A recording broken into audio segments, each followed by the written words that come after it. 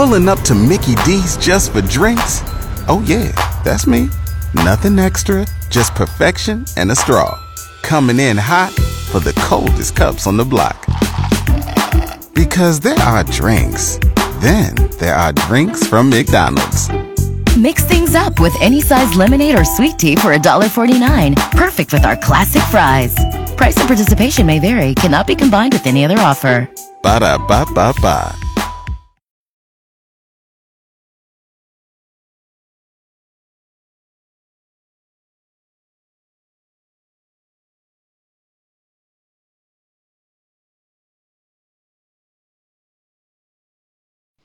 Hey, good morning to you. You're on 94.1 San Antonio Sports Star. That's RJ Ochoa. I'm Rob Thompson. Been a rough couple of weeks in Dallas Cowboy land. The Star has been under siege from within and without. Family members taking pot shots at players. Anger at coaches. Couldn't be worse, could it? It could be a lot worse. We're joined by Saad Yousuf. He writes for The Athletic, good friend of the show. And Saad, welcome on the show, man. Thanks for having me. Appreciate it. We needed a little burst of sunshine, my brother. A great article on there, and off on the top of it, where are we as Cowboy fan? Is it as bad as I feel?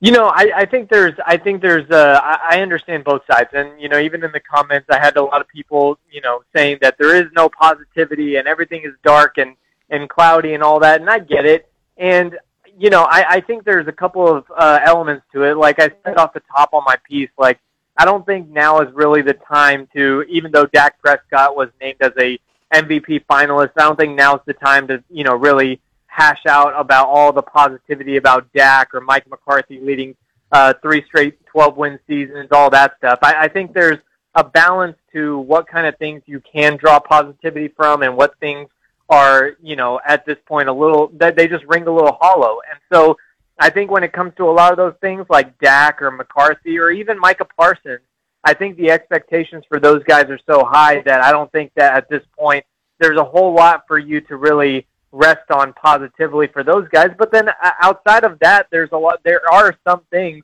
I mean, when you have 3 straight 12-win seasons, you win the division or the number 2 seed, there's absolutely things that you can, you know, look at and take forward as positive development. Saad, so I don't want to start the conversation about positivity by just completely spinning it negatively. So number one on your list, and totally worth reading, Saad always and John and everybody at The Athletic. Yeah. But your reasons to be positive in the Cowboys. Number one was CeeDee Lamb as a top-tier NFL wide receiver.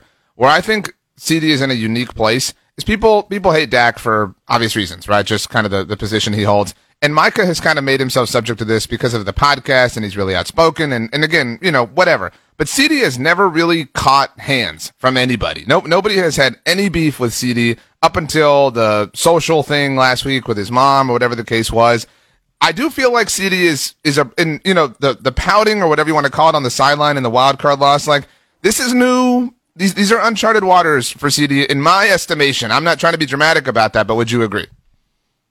Yeah, absolutely. I think we're such a results-oriented society that, you know, when Terrell Owens and Chad Johnson and those guys kind of do it, and if it derails the team, then those guys are kind of seen as, you know, like you said, in the negative light as pouting and things like that. Even Dez Bryant for so long during the Cowboys run as well. But I think the reason why CeeDee Lamb isn't viewed in that same light is because the biggest example of CeeDee Lamb kind of doing that whole pouting sideline thing came during the San Francisco game, and there were 2 things that happened. One, I think anybody watching the game, including the players and coaches and fans for sure, were like, yeah, well, CeeDee has a point. He was open a lot, and I mean, look how bad the offense looked without getting him involved. And then the second thing was that the Cowboys immediately flipped the script, got him involved, and he absolutely took off for pretty much every single week after that game.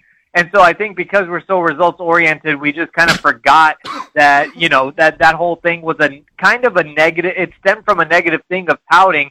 But I think if he pouts in that San Francisco game and then they don't turn it around, then we do see him more as that, you know, diva, Terrell Owens in Philadelphia type of vibe, and less than what we see him right now. We're joined by Saad Yousuf of The Athletic as we look at the Cowboys going into what's going to be a tumultuous offseason. Nothing new.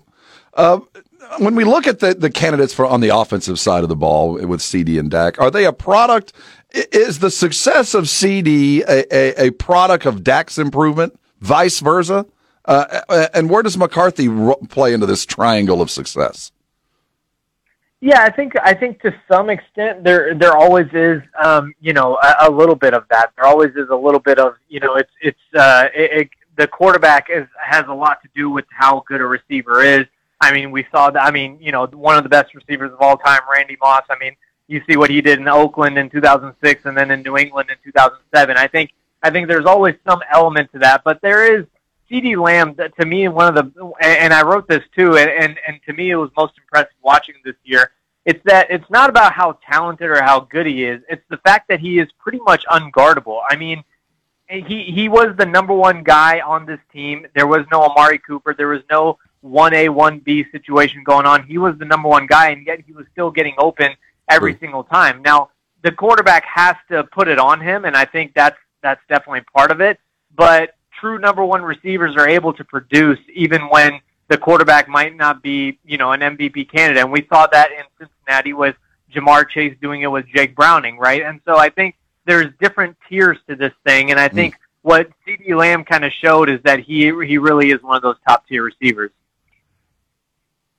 Saad, it's okay if the answer is that there wasn't, but I don't know if there was a sixth option that you didn't include in terms of reasons to be positive. It was a list of 5, and because I was kind of thinking, right, because I agreed with your entire list, but if I had to offer a 6, I think, outside of the way the season ended, I might have said that Mike McCarthy called his shot and lived up to it.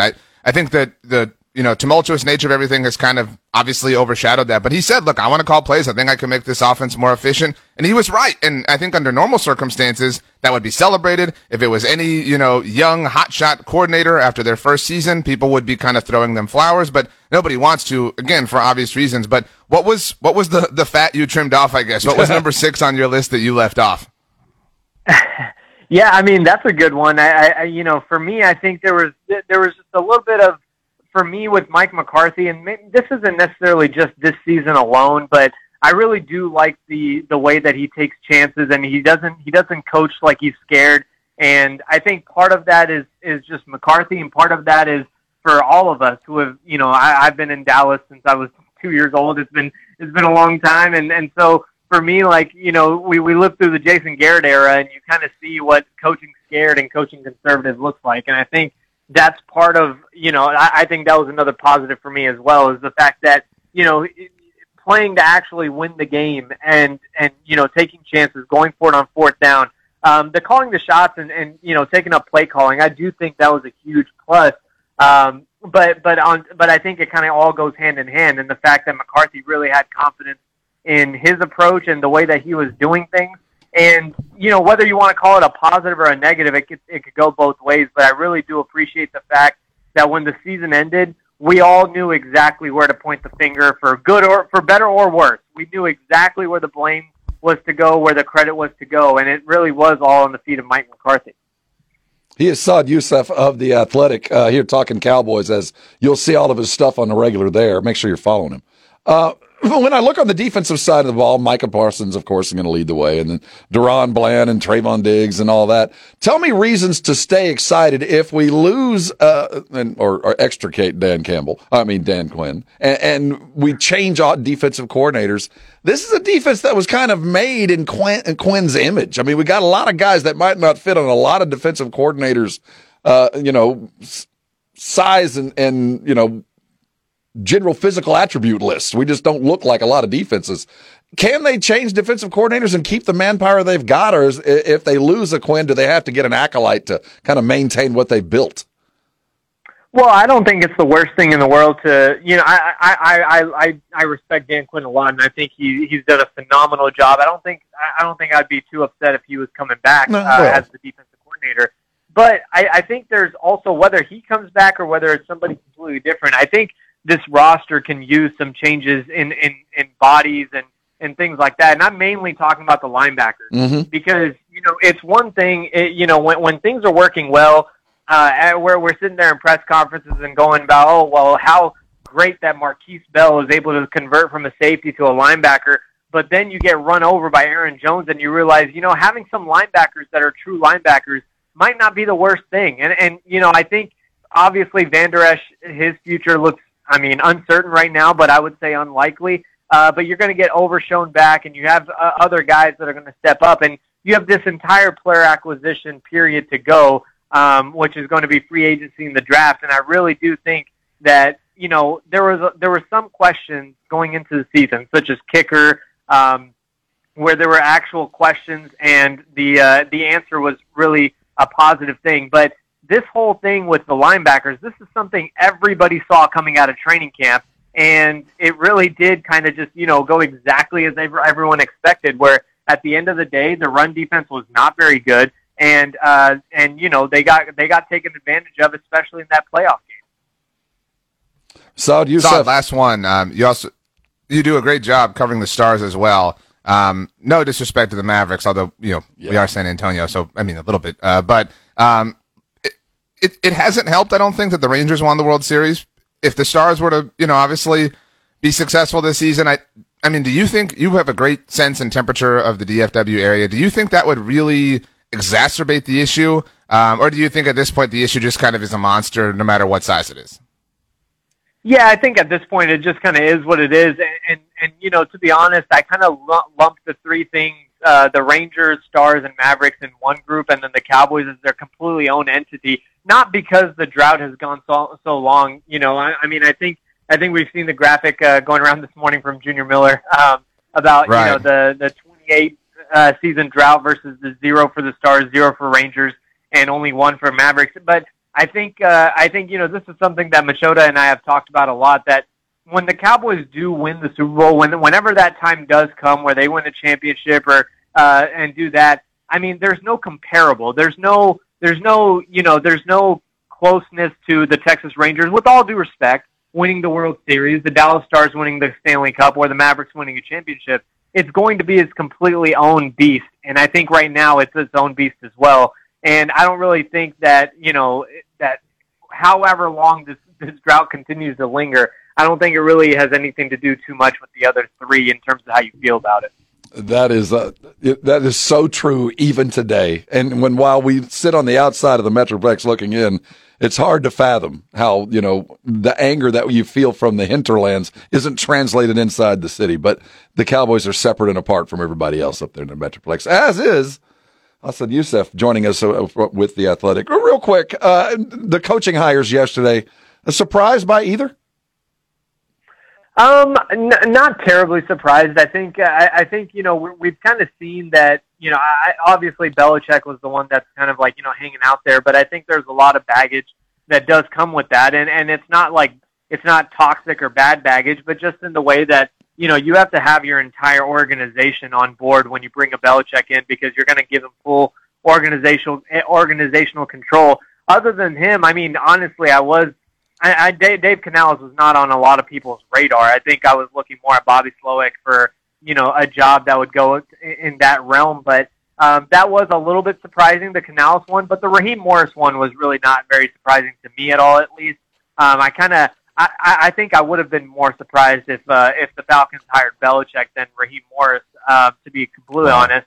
But the Dave Canales one was definitely one that opened some eyes for me. Well, we want to thank you for stopping by, man. It's always a great talk. You bring a lot of knowledge. Have a great weekend, man. We look forward to talking to you soon. Awesome. Sounds good. Thanks for having me, guys.